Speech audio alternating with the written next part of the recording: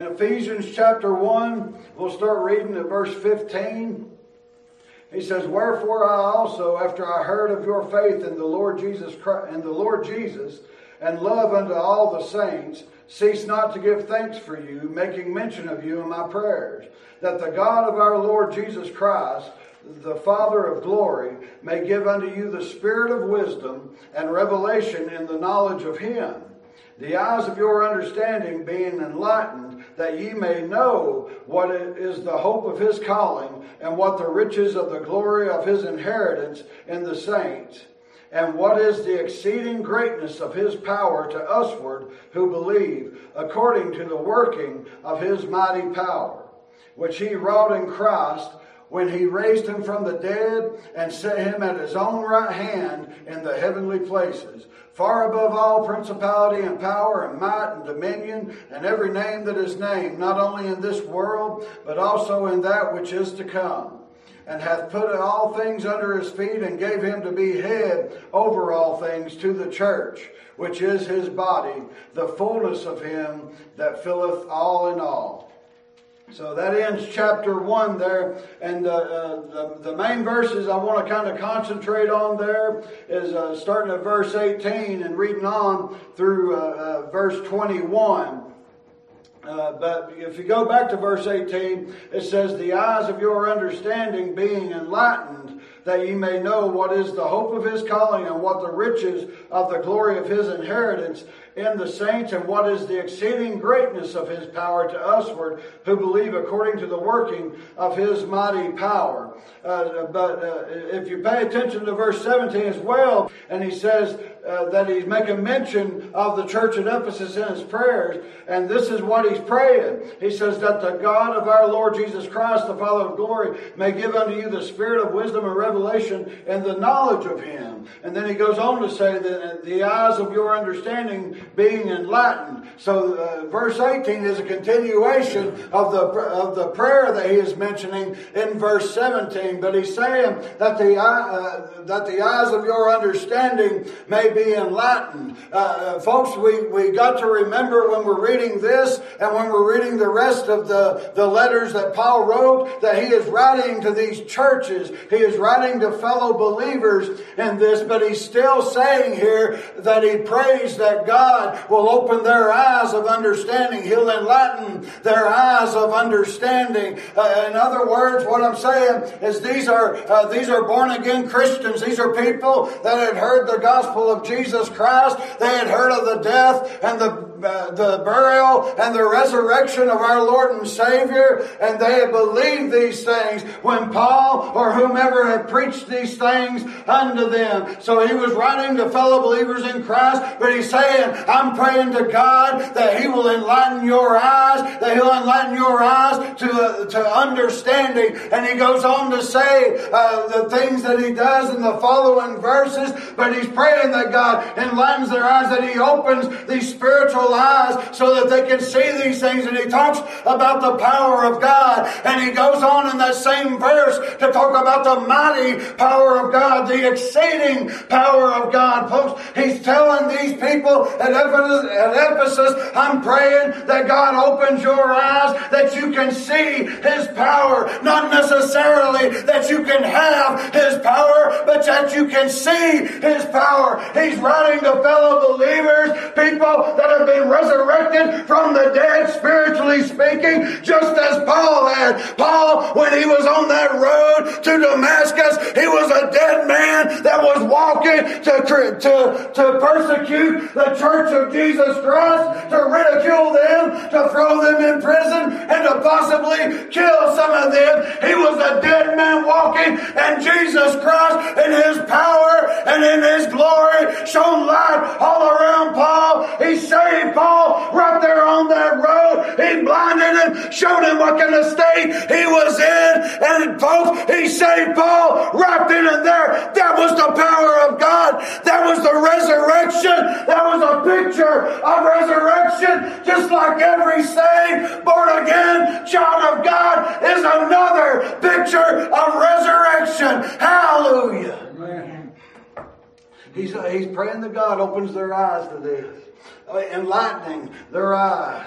He says, the eyes of your understanding being enlightened, that you may know what is the hope of his calling, and what the riches of the glory of his inheritance in the saints, and what is the exceeding greatness of his power to usward who believe, according to the working of his mighty power. And he goes on to explain what that mighty power is that he is specifically speaking about here. Folks, I understand that God is all powerful. I understand that God is omnipotent. God is omnipresent. I understand that he has power to do what he wants, when he wants, and he doesn't need my permission. He doesn't need your permission to do it. He is God. He is the eternal one. He is the Ancient of Days, and he needs not man's permission or man's okay or man's input to accomplish his will here in our lives, here on this earth, or in any other aspect that we can think of. It was God's power that split the Red Sea. It was God's power that caused the walls of Jericho to fall. It was God's power that resurrected Jesus Christ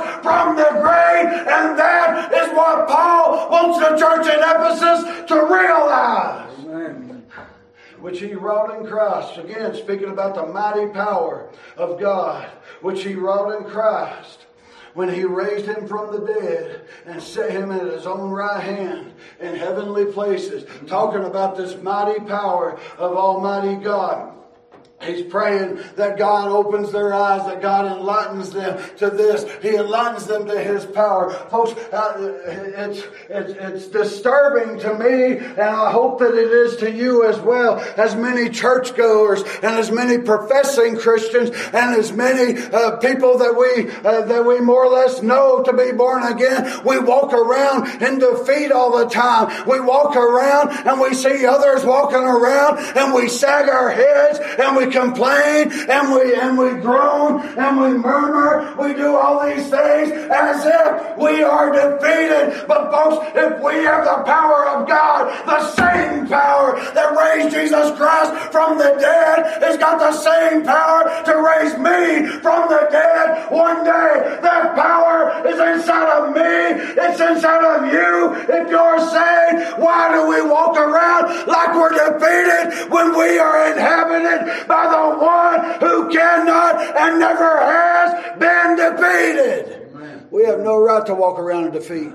We have no right. We have no reason to walk around like we are defeated by the powers of darkness, by the powers of sin, by the powers that infest this world, by the powers that are over this world. Hey, Paul said himself, we wrestle not against flesh and blood. We wrestle against the principalities. We wrestle against the wickedness. We wrestle against the darkness in this world. We wrestle against these things. We wrestle against spiritual things. But you know what gets most Christians in trouble? You know what makes us hang our heads down? You know what makes us walk around like that more often than not? It's sin in our lives. It's sin in my life, sin in your life. But hallelujah, praise God and amen. I've got a merciful God. I've got a forgiving God, that if I go to him with that sin, I don't have to feel like I'm defeated. I don't have to feel like the demons are on my back. I don't have to feel like the weight of the world is on my shoulders.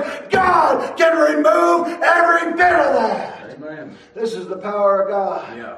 The power of God and the resurrection of Jesus Christ that we're talking about, folks. That power stretches so many spans.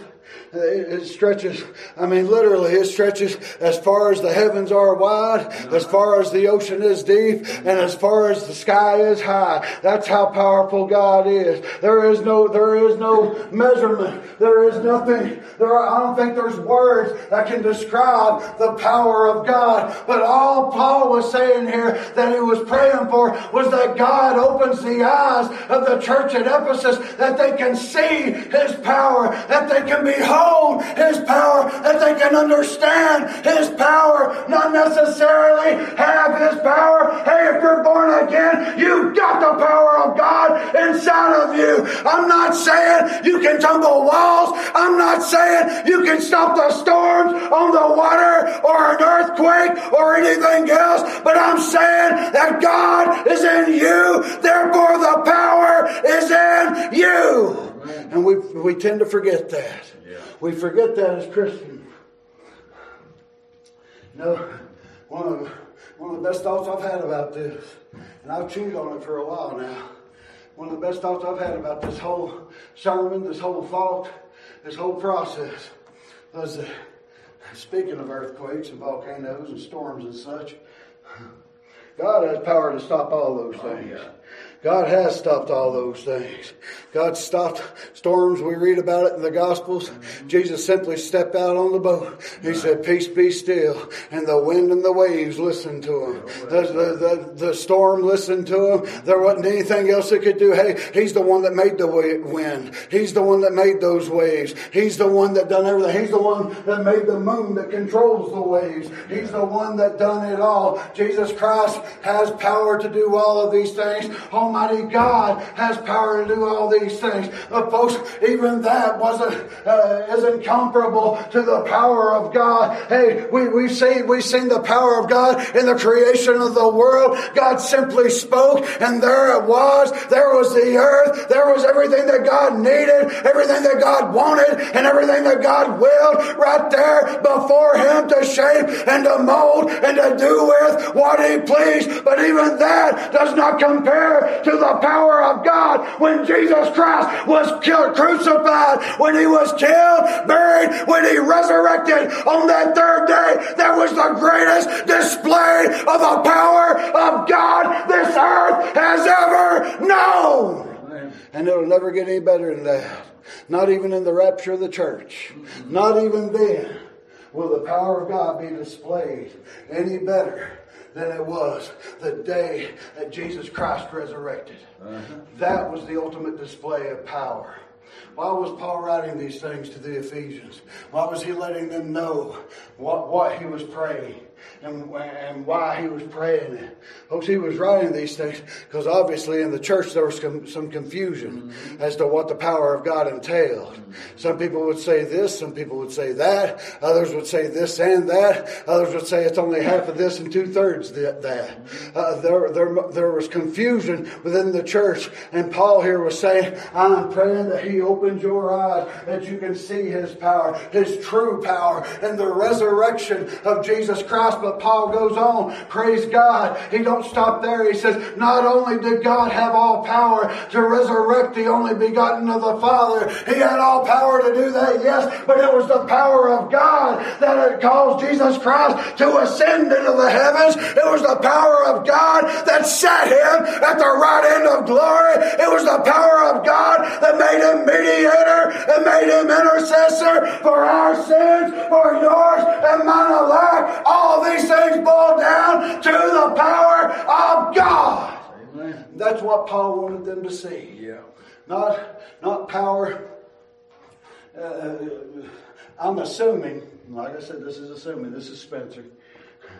I'm assuming they were probably confusing some of these things with gifts of the Holy Ghost, gifts of the Holy Spirit, saying, well, I've got more power with God because I can do this. I've got more power with God because I do that. I've got more power with God because I preach. Well, I've got more power with God because I blah, blah, blah. And it ain't no different now. It ain't no different now 2,000 years later than what it would have been in any of those churches, especially at the church at Corinth. We won't even get into that. That was a big problem that they had in the Corinthian church. But Paul was wanting them to see, hey, it's not in your gifts. What did Paul tell the Corinthian church? He said that the way he spoke in his presentation of the gospel was the demonstration of the Holy Spirit. That was the demonstration of the power of God. Not in gifts that he exercised, not in things that he done. It was his speech and it was the gospel. Hey, he told the church at Rome, he said, I'm not ashamed of the gospel of Jesus Christ, for it's the power of God unto salvation to all of us who believe, first to the Jew, then to the Greek. Hey, that's the power of God. God. The gospel of Jesus Christ is the power of God. That's the power that we need in our lives. Amen. We got a bunch of phonies out here in the world. Turn on your TV, listen to your radio. Oh, yeah. People say, well, I've got power to do this. I've got power to do that. I've got power to touch and heal. Now listen, I believe in the gift of healing. I do. It's mentioned in the Bible. I believe in that gift. I do.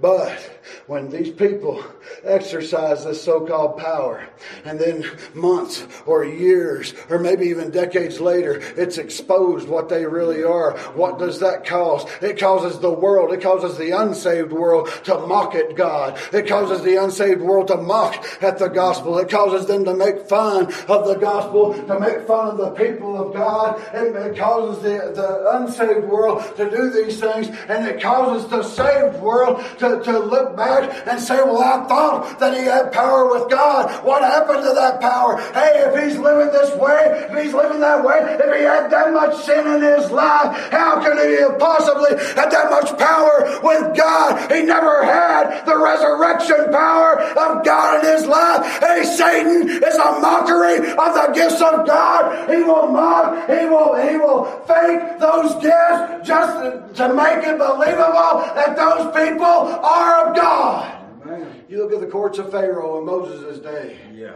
You look how the rod was thrown down. It turned into a snake. Mm-hmm. The Egyptian magicians, they threw down their rods. They became snakes. Yeah. You look how many times that happened in the scriptures.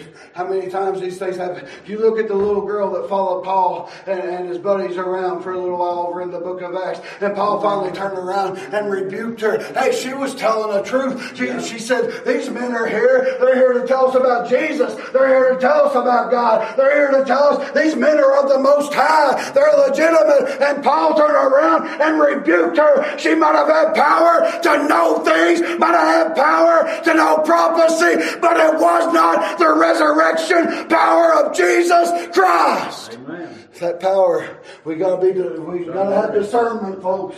We have got to have discernment, and not only in picking and choosing who we believe and who we don't, but in what we exercise and what we don't. As far as those gifts of God go, hey, anybody can go to an altar. Anybody can cry a few tears of guilt. Anybody can quote unquote give their heart over to the Lord. But why is it that most of the people, 90% of the people that do that, you give them a year, you give them 3 years, you give them 5 years, they're right back out in the world doing the things they were doing before they went to that altar. It's because they never received the power of God. They never received the resurrection power. They were dependent on the power that was within themselves, and that power is useless without God. Amen.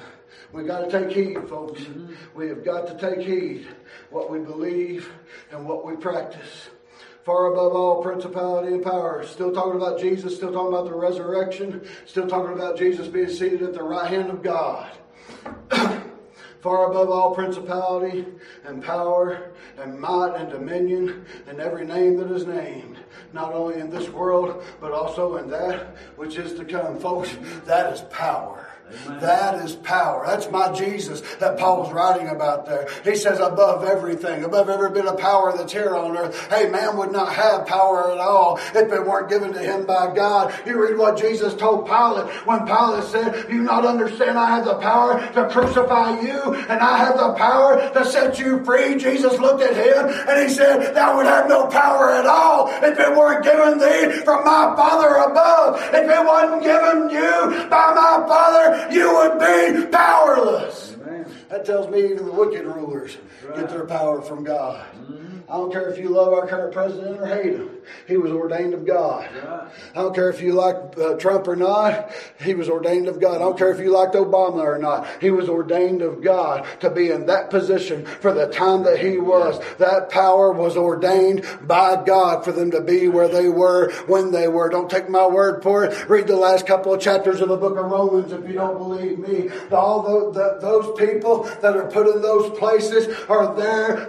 It is ordained of God that they are there. And folks, there is nothing that we can do about that. God doesn't need our permission. God doesn't need our votes to put them in office. If God wants them there, they will be there. Period. And that's power. Yeah. We the people, and I ain't trying to get political at all. We the people used to feel like we had power. That's dwindled a lot. We used to feel like the ballot box was a powerful thing. Say, well, if you can't convince them while they're in Washington, convince them right on out of Washington at the ballot box. Well, that ship don't really sell much no more, does it? True. That ship don't sell much anymore. But anyway, like I said, I ain't trying to get political. But everybody, I don't care if we're talking about the president, I don't care if we're talking about the Senate, I don't care if we're talking about the 400 and some members of the House, I don't care if we're talking about the governor, all the way down to the mayor, all the way down to the community leader, whatever in the world that's supposed to be. Those people are in places of power because God ordained them to be in places of power, period. God ordained people, He ordained pagans and heathens over in the Old Testament to be in positions of power. He ordained Darius. He ordained Nebuchadnezzar. He ordained Pharaoh to be where he was. He ordained every one of these people to be where they were. And He has all power to do that. It wouldn't have mattered how many Jews, how many other people had risen up against Pharaoh. God wanted Pharaoh there to bring Him glory, to pronounce to the Egyptians who God was, and to pronounce to the Israelites who their God was. God has a purpose in all those things, whether we like it or not. God has a purpose in it. That is the power of God. And those things, that's just a few little tiny demonstrations of the power of God. Think about when you got saved. I don't know your personal experience, and y'all might know mine, you might not. But think about that. Think about the power of God that came in your life. That power of God that you could feel come in your body and kick every bit of that sin out. Think about that clean feeling that you had. Hey, the moment that I got saved, that's the cleanest I've ever been in my years of walking here in this life. I was almost sinless there for just a moment. I was almost absolutely perfect. But folks, I've never been perfect. Not even the moment that I got saved was I perfect, but praise God, I will be perfect one day by God's power and in God's way, in God's time, and in God's place. And God will demonstrate His power on me like I never thought possible. Amen. I will be made perfect. Right. I will be made perfect. I'll be made likened and fashioned unto the Son of Man. Praise God. Jesus Christ.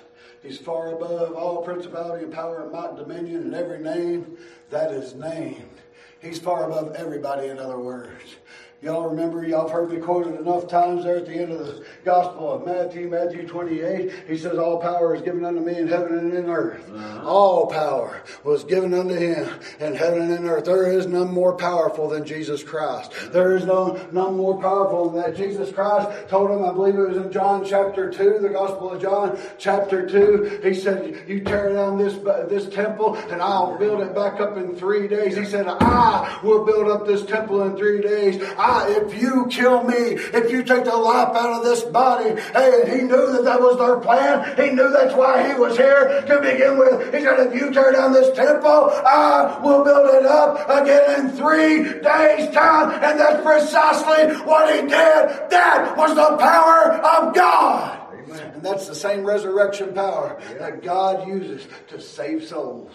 That's the same power He used to save me. He used to save you. It's the same power because it's the same God. And God does not change. Over in Malachi, He said, I am the Lord and I change not. Praise God that He don't. I'd hate to think that I was having to keep up with an all-knowing God. I'd hate to think that I was having to keep up with His daily plan if it was constantly changing. But we have His plan right here in His Word. And this Word does not change. I don't care what man does to it. I don't care what they add, what they take away, what they rip out, or what they erase. We cannot change the Word of God, nor the will of God, nor the power of God. Amen. I thank God I've got His power in me. Yeah. I praise God for that.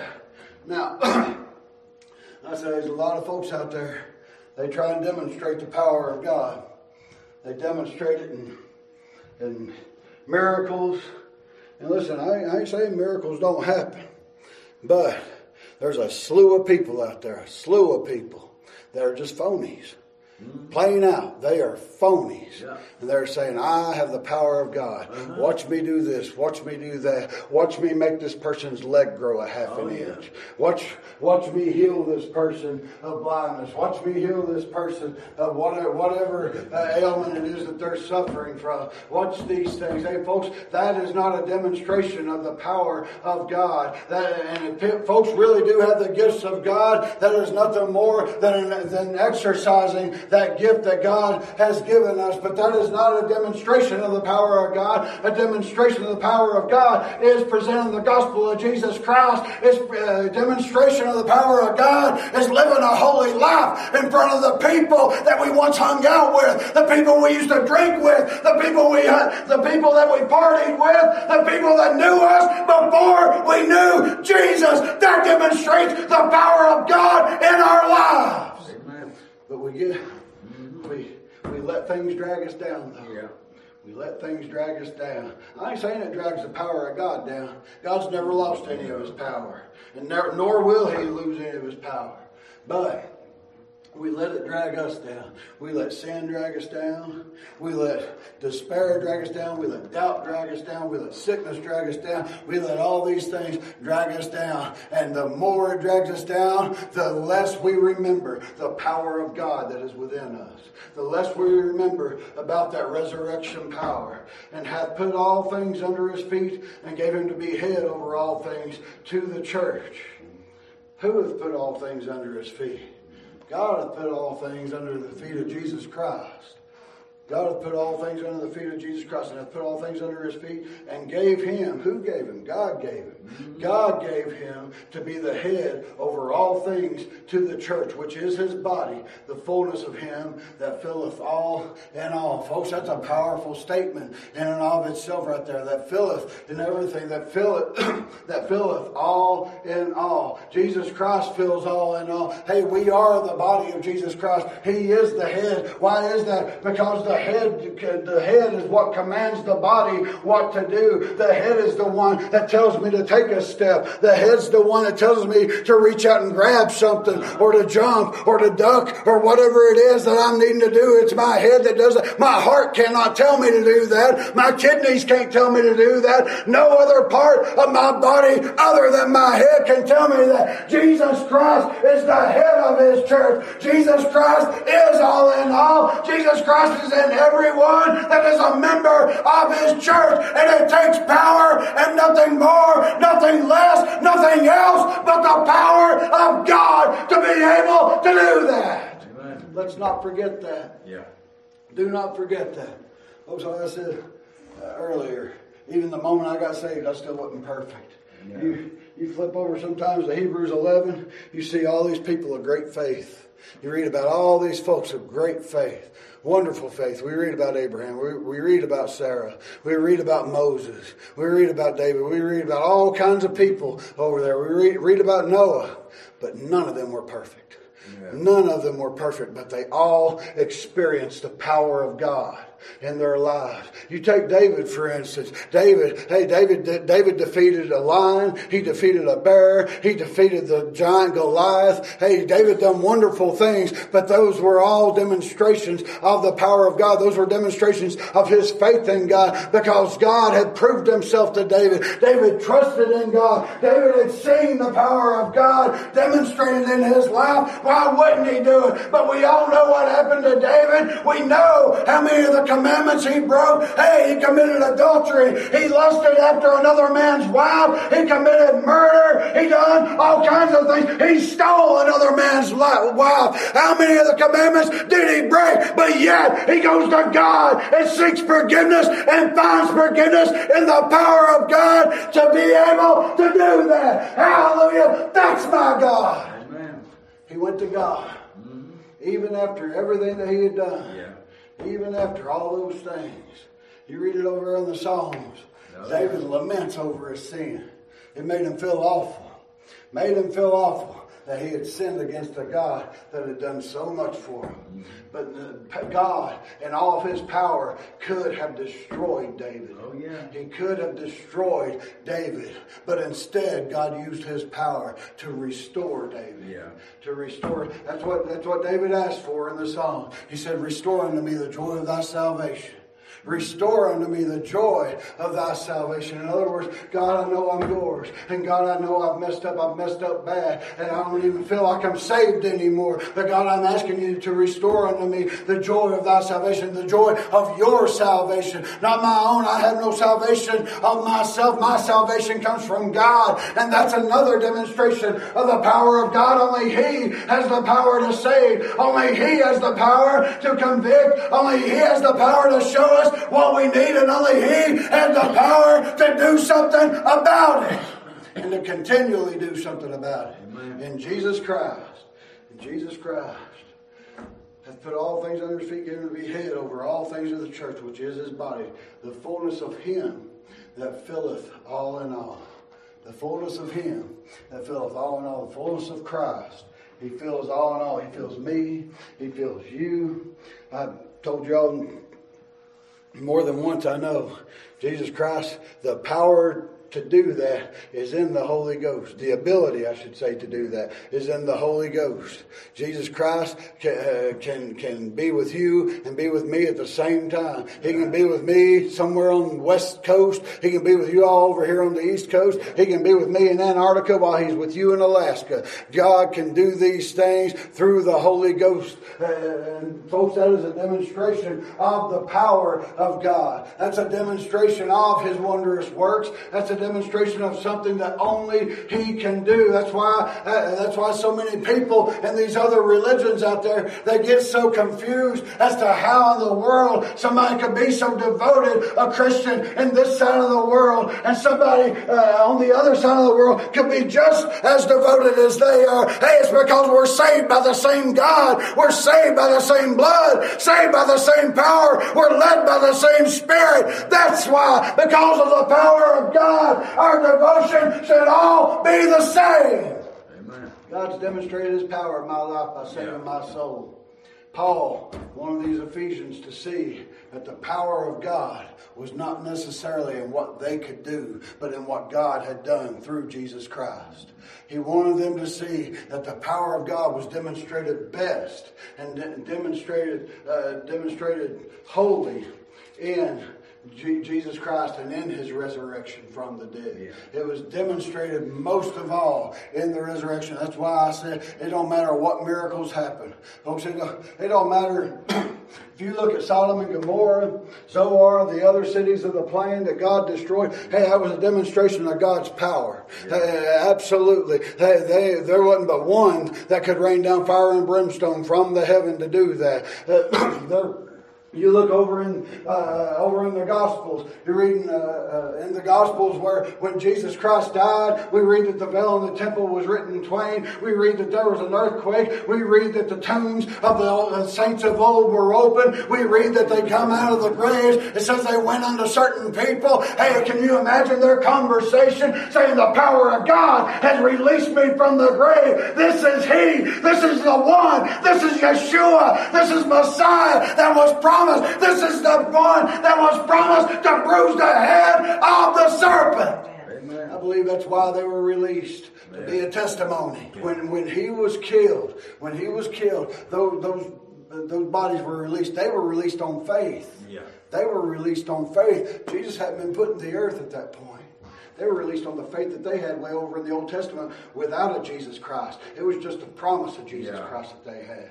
But they were saying, this is the one that you just crucified. The one that just yelled out, it is finished. Yeah. The one that just let out his blood. This is the one. This is the one. They were released to be a testimony unto that. Folks, we read about all kinds of imperfect people. Peter's one that always pops in our mind, being imperfect. but every one of them was imperfect. And Peter, he denied the Lord. Even after the foreknowledge that Jesus Christ gave him, that he would, he still wound up doing it. He wound up denying the Lord. But folks, he's not the only imperfect one. I am and you are as well. And there's all kinds of examples of it in Scripture. We done use David. We done use Moses. Hey, we could use a slew of other people in there. There's a woman named Tamar over there in the book of Genesis. Hey, she wanted to have a baby. She married one boy. She couldn't conceive. God struck him down. She married another boy. She couldn't conceive with him. God struck him down. God struck down 3 of them. She dressed as a prostitute. Went to her father-in-law, Judah, tricked him into lying with her and had 2 babies by him. Yeah. Yes, that was wrong. Yes, it was wrong. Yes, it was sinful. Read Genesis 38. You see that whole account in there. I'll tell you why that happened, though. I'll tell you why that happened. And I'll tell you why it's in Genesis 37 or 38. Because in Genesis 37, you see Joseph and you see his brothers. You see Joseph go out to meet his brothers. You see his brothers hating Joseph. Oh, yeah. The 12 sons of Israel. The 12 sons of Jacob, and they had hate in their hearts. Oh, yeah. You saw this, and they sold him off into slavery. They sold him off to abandoned merchantmen, and they took him down to Egypt. All that happened in Genesis 37. You saw the wickedness that had infiltrated God's people in Genesis 37. Genesis 38, you see Judah. Judah, now over in Genesis 49, you see Jacob make a promise to Judah. You see Jacob say, the scepter shall never depart from you. The kingdom's promised to Judah. Who's Jesus Christ? He's the Lion of the tribe of Judah. The scepter shall never depart from you, Judah, is what Jacob said way over in Genesis 49. But in Genesis 38, you see this woman Tamar. And you see her marrying one brother after another. And one brother, he wouldn't conceive with her. It's not that he was unable to, but he wouldn't. God struck him dead. Yeah. God struck him dead because he would not conceive. Folks, that was a practice back then. It didn't become law till later on, but it was a common practice back then that if the man died, if a husband died, that the woman was to marry a brother to carry on the man who died, carry on his seed, to carry on the bloodline. Mm-hmm. But Genesis 38, we find all these wicked things. 2 babies were born. 2 babies. One of those babies is a direct descendant of Jesus Christ. Directly in the lineage of our Savior, Jesus Christ, over a wicked act of a woman dressed up as a prostitute to lay with her father-in-law. Mm-hmm. Yes, it's sick. Yes, it's sinful. No, it wasn't perfect. But God used that. God used that. And one of her babies was in the bloodline of Jesus Christ.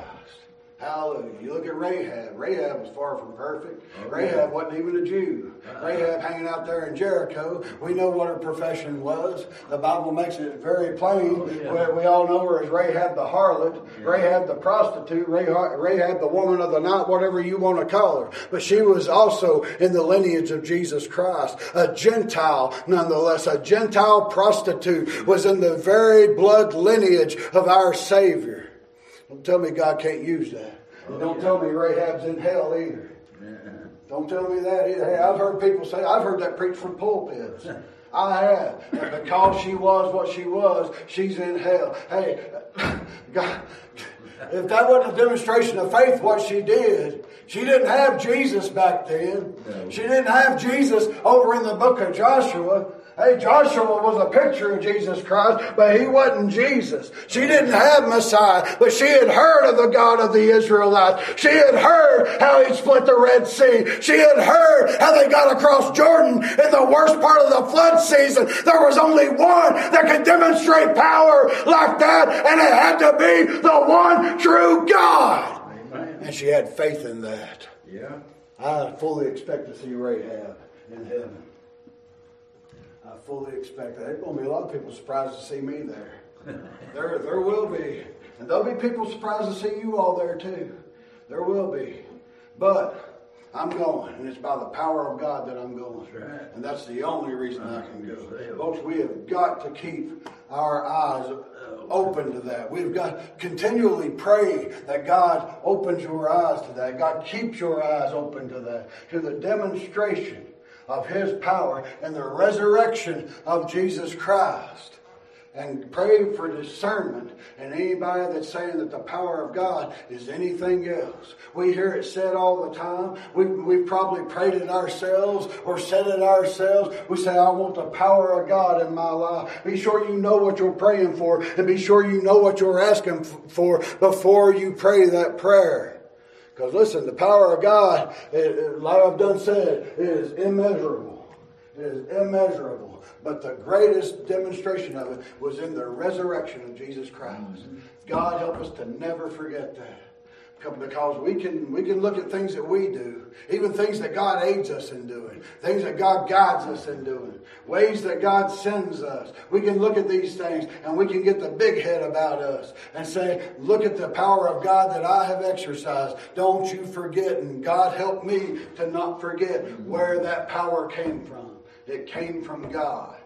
But the greatest will never be in me, and it will never be in you. The greatest was in Jesus Christ. Not only in the resurrection, but also just the fact that God took Him in His power and set Him at His right hand there forever to be our King, to be our Lord, to be ruler. He set Him over all principalities. He set Him over all power. He set Him over everything. Jesus has all the power. If you have any, it's because of Jesus. Right. God help us to not forget that. God bless you all.